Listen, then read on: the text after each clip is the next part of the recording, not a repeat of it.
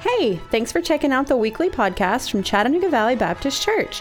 We hope you found this episode to be challenging and encouraging. Now, let's turn our attention to this week's sermon from Pastor Brian Carroll.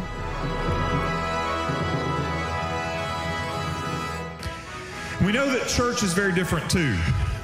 I'm sure there's a lot of dissertations working their way through seminary considering long-term impacts of the pandemic on churches. But again, we don't need PhDs to tell us what we are experiencing every single Sunday. We lost church members to the disease.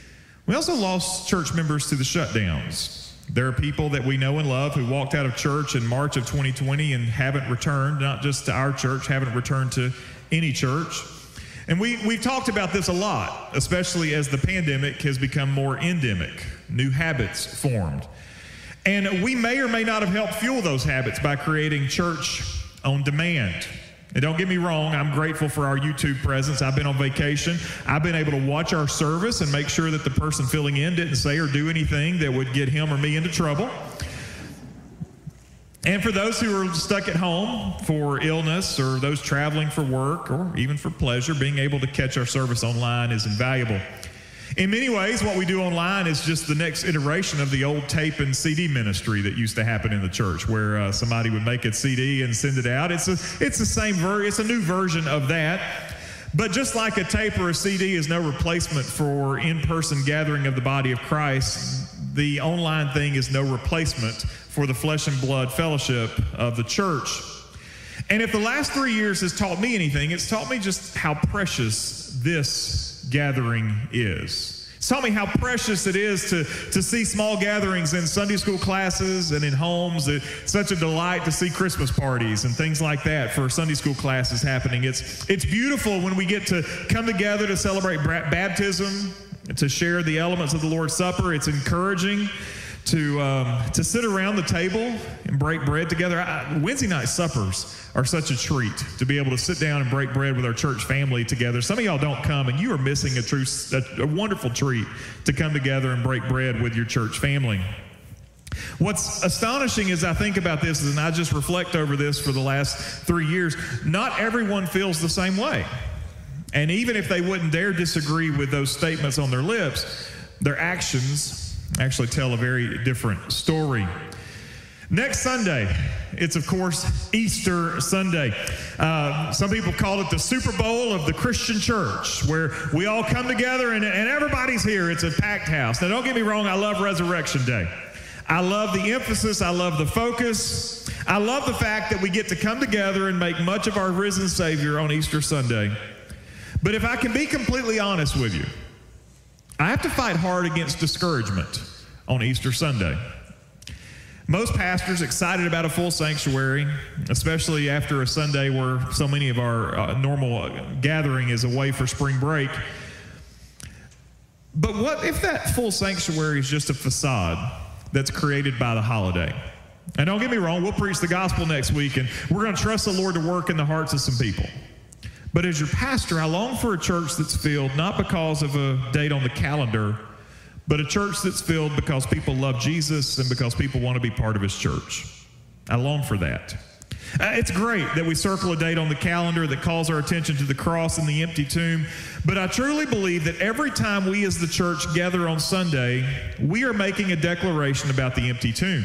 We gather today on Palm Sunday. It is the Sunday before Easter. We are making a declaration about the empty tomb. The tomb is empty. If it weren't, we'd still be gathering on Saturday, or we wouldn't be gathering at all because we're not Jewish. And with no resurrection, that means there's no church. That means there's no reason for us to gather.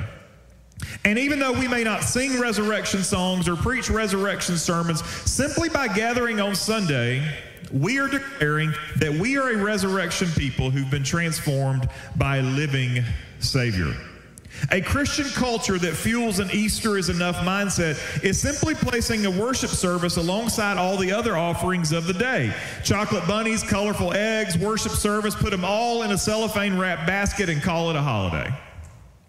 But I'm convinced that there's got to be more.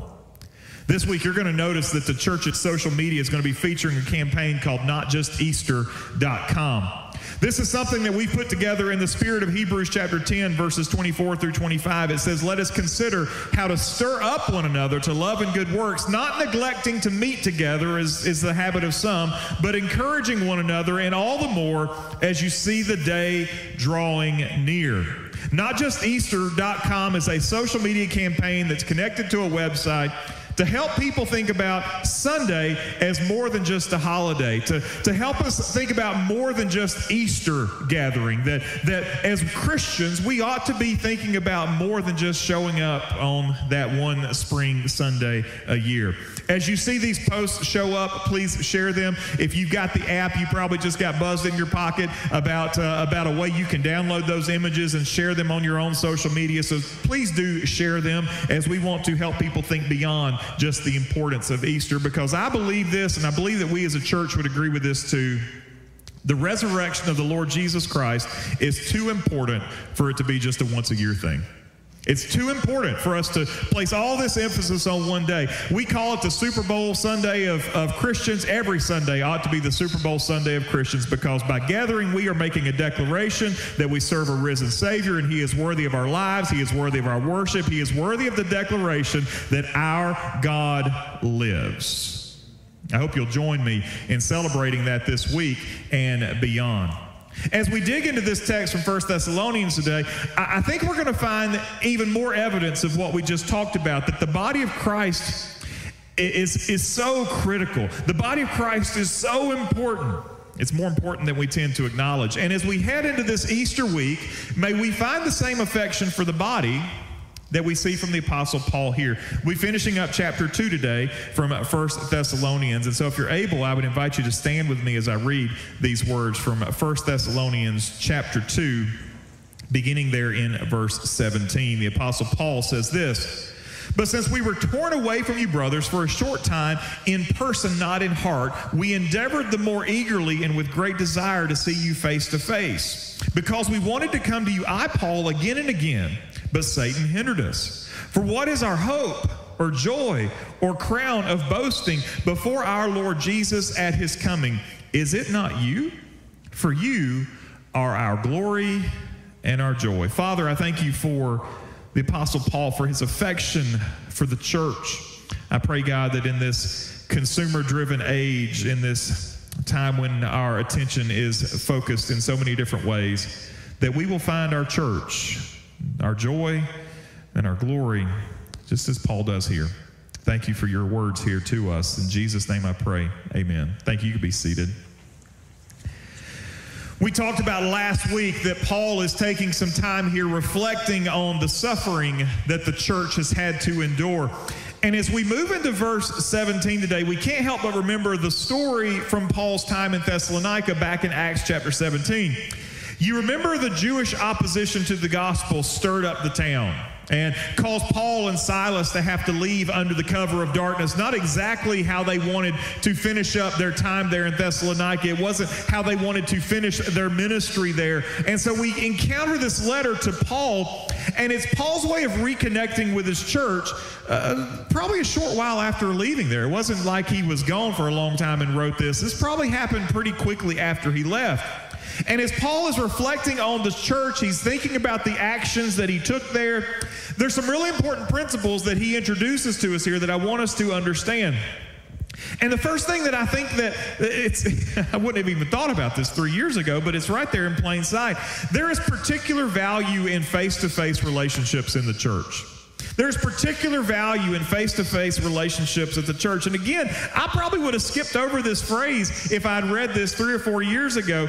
It's not a big deal. He's talking about wanting to be there. For Paul, the only option for how he can connect with the church was through letters, by the back and forth testimony of emissaries like Timothy, we find out at the beginning of chapter 3, or in those face-to-face interactions, those face-to-face meetings. And of course, he recognized the value of those face-to-face interactions. You've got to wonder how the things we take for granted today, these simple advances in communication, would have revolutionized Paul's ministry back in the day. If Paul had just had access to a telephone, well, for one, we might not have had the New Testament like we have it. because the letters wouldn't have existed if he had been able to pick up the phone and call up somebody at the church. Think about the more complex advancements like FaceTime and Zoom, how those things would have changed the nature of ministry in the New Testament. In spite of those advancements that we possess today, even if Paul had had access to those things, I don't think he would have changed what he wrote here. I think Paul still would have longed for the face-to-face connection rather than the phone call or the Zoom meeting. Jeremy Bailenson of the Stanford Virtual Human Interaction Lab recently published a study on the mental impact of spending hours per day on Zoom or other popular video chat platforms. The study concludes there are 4 reasons why we hate Zoom calls. And if you've had to do them, I've never met anybody who says, I can't wait for this Zoom call. The only time I've wanted to be on a Zoom call is if it saved me from having to drive to Atlanta for something for a meeting. I'll trade Atlanta for a Zoom call. But even then, I don't like it. There's 4 reasons that this study came up with, and they're very interesting. One is that extreme amounts of close-up eye contact is too intense for us. And so if you think about a Zoom call, you've got a screen full of Brady Bunch characters that are staring back at you, and you're making eye contact with all of them all at the same time, which is very unnatural for us in terms of how we communicate. If I'm talking to you, I'm making eye contact with one person, and as I scan the room, I'm changing my eye contact. There's no way I can make eye contact with everybody all at once. And so the amount of eye contact we enter into in these video meetings, it's all abnormal. It's not how we are geared to operate. Everybody's looking at everyone all the time. And now, granted, there's been some very interesting blooper things that have come out of these sort of things, where somebody's in their Zoom screen, their Brady Bunch panel, and they're picking their nose or something like that they wouldn't normally do in any kind of a business meeting, but on a Zoom call they are. In those situations, listeners become speakers because people are staring at you even when you don't speak. Another reason we hate it is prolonged episodes of watching yourself on video is fatiguing. Now, again, imagine that I followed you around all day with a mirror in front of you. Somebody with an ego might say, well, thank you. But it's unnatural. And video platforms, they all display a square of what you look like, and that's so unnatural in how we would normally function. Thirdly, video chats considerably lower our ability to move. We have to stay in frame. You don't move around. In person-to-person and in phone chats, people have the freedom to move. Our camera crew up there hates when I move because I'm supposed to stay in frame for them. But we have the freedom to move when we're in real conversation, even when we're having the phone. But when we do that on a Zoom call or FaceTime call, it's unnatural.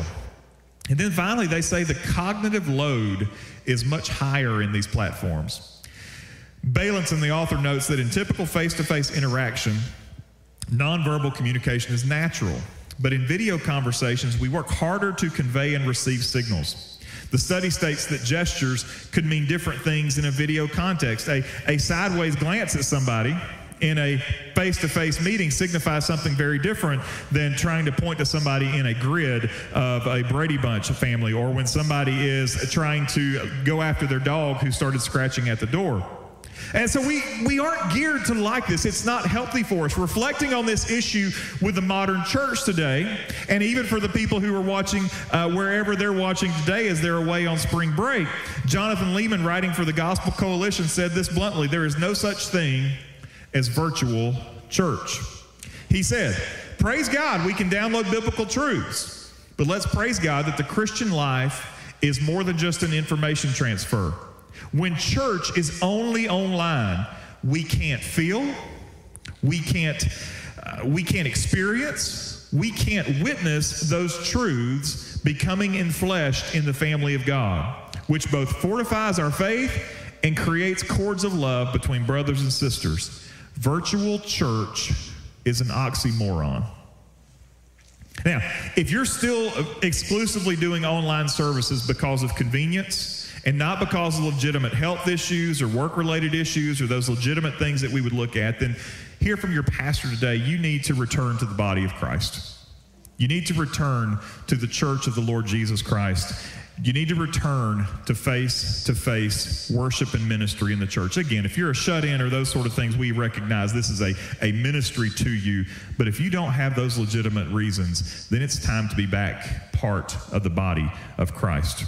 Because we look at Paul here, Paul values the importance of those face-to-face interactions, those face-to-face relationships. But he goes on, and we need to begin to be able to see church as our source of joy and hope.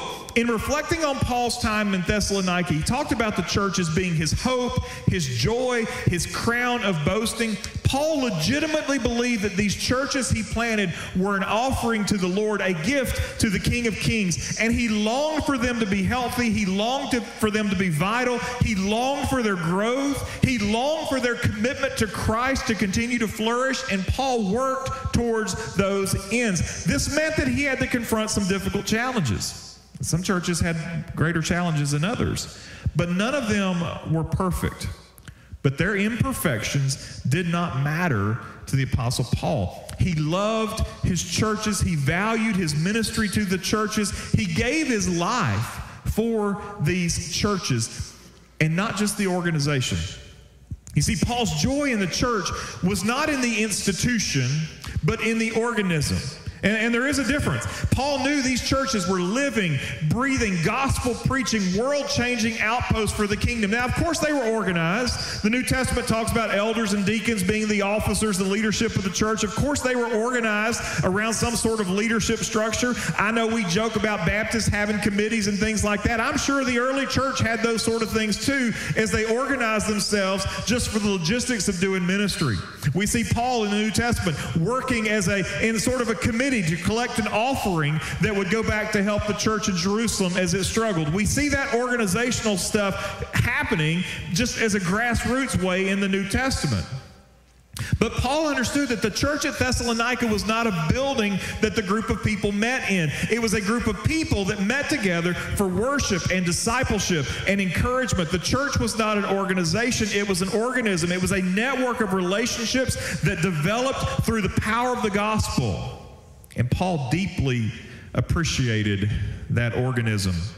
In our post-COVID world, we need to reclaim that aspect of the church. Understand, this isn't something that happened in March of 2020. This was something that was already unfolding before we ever heard 2 weeks to flatten the curve. People had already started to diminish the value of the church long before 2020 ever rolled around. But the problem we all know has been exacerbated since then. You should be proud of your church. You should be proud of your ministry in the church, not in a sinful way. Not sinful pride, but as a parent is proud of their child. I'm proud of my children. I don't ever think for a second that my pride in my children is a sinful sort of pride. It's a parental pride. It's a pride that I think we would affirm as being virtuous, as a matter of fact. We ought to be proud of our church as a parent is proud of her child. And this is possible even when the church isn't perfect. And for the record, it isn't perfect. It stopped being perfect the moment that you showed up and the moment that I showed up. Any notion of perfection disappeared the second we walked in the door. I promise. The church that gets the most heat in the New Testament has to be the church at Corinth. Man, they got problems. Corinth is every pastor's favorite book, or the letters to Corinthians are every pastor's favorite books because you think you got problems? They got problems. They got issues. 2 Corinthians chapter 7, verse 4, though, listen to Paul's affectionate words about this church at Corinth. He says, I'm acting with great boldness towards you. I have great pride in you.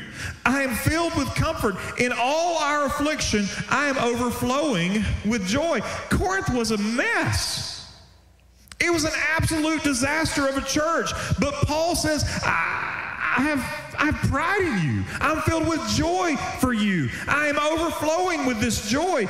Now, Paul didn't just say, let's continue in the mess. Let's celebrate the mess. Let's rejoice in the mess. Paul worked to address the mess, to speak to the mess. But Paul was able to see beyond the mess. At the same time, we need to understand that it isn't pride as we observe, but it's pride as we participate.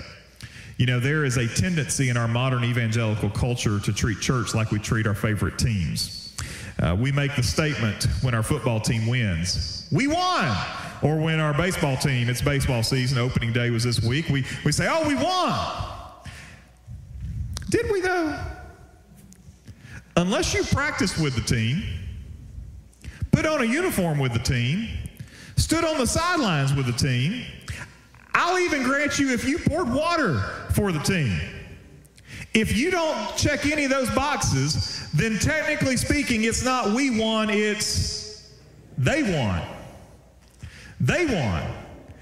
They won. The only time we win is when we participate with the team. Now, we can be great fans, we can do all those sort of things, but it's never we won unless we're participating. In the church of the Lord Jesus Christ, you need to find your place and join the team. Not from the stands, not from the place of observation, but from the field, a place of participation. And we need to understand this. Our connection to the church has eternal consequences. Understand that what we're doing here, this is not a club. This is not Habitat for Humanity where we build a house and somebody moves in and that house goes away when it rots or it decays. That what we're doing as part of the church of the Lord Jesus Christ has absolutely eternal consequences. I love what's happening in our Next Gen ministries here at our church. Over the last few months, we've seen some kids getting saved. It's been incredible to see. Next week, we're going to be celebrating baptisms as we begin our Easter Sunday service with baptisms. The water's going to be full up there. It's going to be awesome. We rejoice in these decisions together. I'm convinced there are still young people in our church and probably some not so young people as well who need to turn from sin and trust in Jesus Christ for salvation. I believe that wholeheartedly.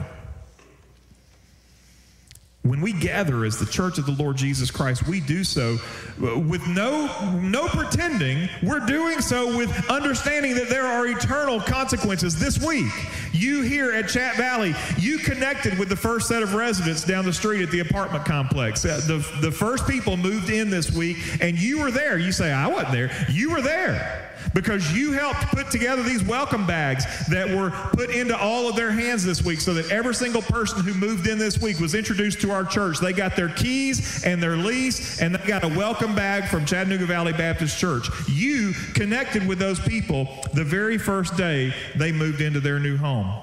This week, every single elementary school kid in our immediate vicinity were invited to come to Vacation Bible School through by passing out the little postcards that went home. Every single kid in elementary school in our immediate area was invited to come to Vacation Bible School. And none of this is for the sake of doing this. We don't do VBS because we love VBS. We do VBS because we love kids going to see Jesus. We love kids being introduced to the gospel and meeting the Lord Jesus Christ. We don't do this because we're excited about a new set of neighbors. Some of y'all aren't excited about that apartment complex at all. I've heard you talk about it. But you are excited about lost people being introduced to Jesus through the power of the gospel. You are excited about those waters being stirred in the baptistry on Easter Sunday. You are excited about that because you recognize the impact of eternity. When we gather, it's not just about us showing up on Sunday. We gather in light of eternity. Paul understands this.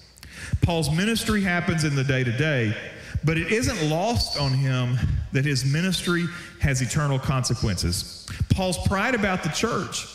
He says he's going to offer it to Jesus one day. Not he's going to stand before Jesus and say, Jesus, look at the church I built.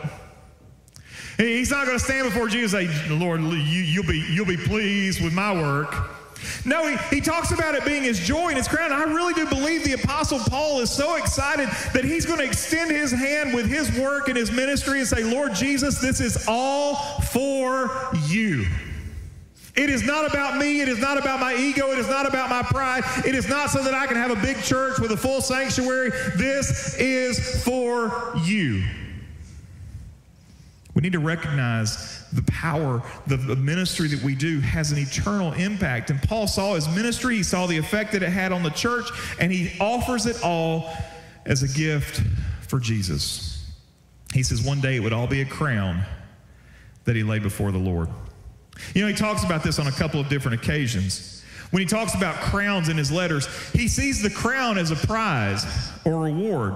He calls the church at Philippi in Philippians chapter 4, verse 1, his joy and his crown. But here that crown is something that is offered to Jesus at his coming. That crown is a gift for the king. Paul understands he puts his life on the line for the king. He served these churches for Jesus. It is ultimately and finally and totally all about Jesus. Now, how do we think about that in our context? We're not planting churches like the Apostle Paul did. We're not going into these pagan areas with unreached people. We're not doing that. Believe it or not, Flintstone, Chattanooga Valley, it's not an unreached people group. People around here have been exposed to the gospel in a lot of different ways. They've maybe been to Vacation Bible School at some point in time. They maybe been to Sunday school at some point in time. They maybe have darkened the door of a church at some point in time. So we're not doing it like Paul did, but we do need to understand that we are still stacking up on these crowns because these crowns are intended for the Lord Jesus Christ. You need to understand that your ministry in the church, no matter how small it is ultimately and finally, it's not a ministry for the church, but a ministry unto Jesus. Jesus talked about people visiting people in prison and giving cold water and all these sorts of acts of service given to people. And Lord, we didn't do any of that for you. He says, but whenever you did it to these people on my behalf, you did it for me. You need to understand something. You might be serving those babies in the nursery, but you're not doing it for their parents. Their parents appreciate you. You're not doing it for them, although they also appreciate their diapers being changed and all those sort of things. When you serve those babies in the nursery, you're serving Jesus. When you help serve a meal or you help go with us later this month to do an outreach trailer, an outreach event at the apartments, you're not doing it for them. You're doing it as an offering unto the Lord. And when your ministry bears fruit, eternal fruit, you're a part of it. Maybe all you did was plant seeds or pour water. Maybe you had to do some pruning. Sometimes you even get to be part of the harvest. But all of that is your contribution, your work, your participation in a ministry that's offered unto Jesus. I don't love what this time, this season, this pandemic has done to our churches. I don't love the impact that it has had on our churches. I don't love that churches that had 300 people in services 3 years ago have 180 people in services today. I don't love it. I don't like what it's done. But if it has done anything, it's revealed to us that deficiency. It's revealed to us that piece that's missing from us. It's revealed to us that we're not living up to this measure that Paul has put into place here. We need to get back to the place where the church has such a high level of importance in our lives. Hear me. It's not just a social meeting. You may have social interactions. I heard a Sunday school class this morning. Y'all were having a blast upstairs. I was looking for something, and y'all were having a blast upstairs, and so that was great. I don't know what you were laughing about, but whoever it was upstairs, they were having. I wanted to stick my head in and see what was so funny. We understand that those social interactions happen, but it's not just a social meeting. We love the music. Foster, thank you for the choir and everything today. We love it. But we don't just come here because we like music. It's not a place where we come for the fun and games. Pastor Jacob wrote a book apparently recently, called it the Chubby Bunny Gospel, How to Grow Your Church through Entertainment and something or other. It was an April Fool's joke. And so if you're looking to pre-order his book, you got had on the Facebook. Just know that. Y'all have fun and games upstairs. Our kids have fun and games. It's not just about those sort of things. It's not what it's about. We need to be at a place where our connection to the church is something that brings us joy and gladness. That's what should be provoked in our heart as we gather as the body of Christ. And we need to get to the place where those face-to-face relationships are the most important kind of relationships that we can have. Would you pray with me, please? Father, we come to you today grateful for the church of the Lord Jesus Christ, for her impact in our lives. Thank you, Lord, that we get to be part. We get to put our hands to the plow in this ministry. We get to be involved in seeing people come to faith in Jesus. Lord, we are thankful for those things. But Father, we humbly come before you today just acknowledging the fact that these last 3 years have taken a toll. And in many ways, they revealed our hearts. In many ways, they've set new patterns. But I pray, God, that we would come to the place to where your church, where your body receives the importance from us that it deserves. And that, God, even as we are pulled into many different directions, and we have many different things demanding of our time, may our commitment to you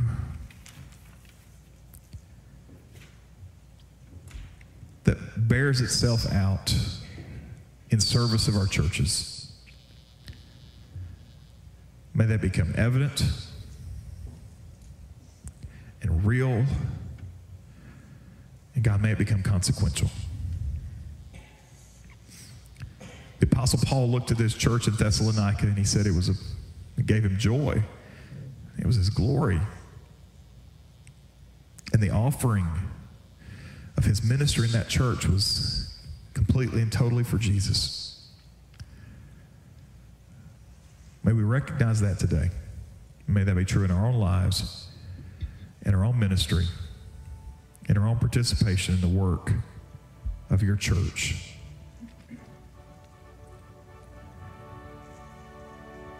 This is for you, Lord. For it's in the name of Jesus we pray. Amen.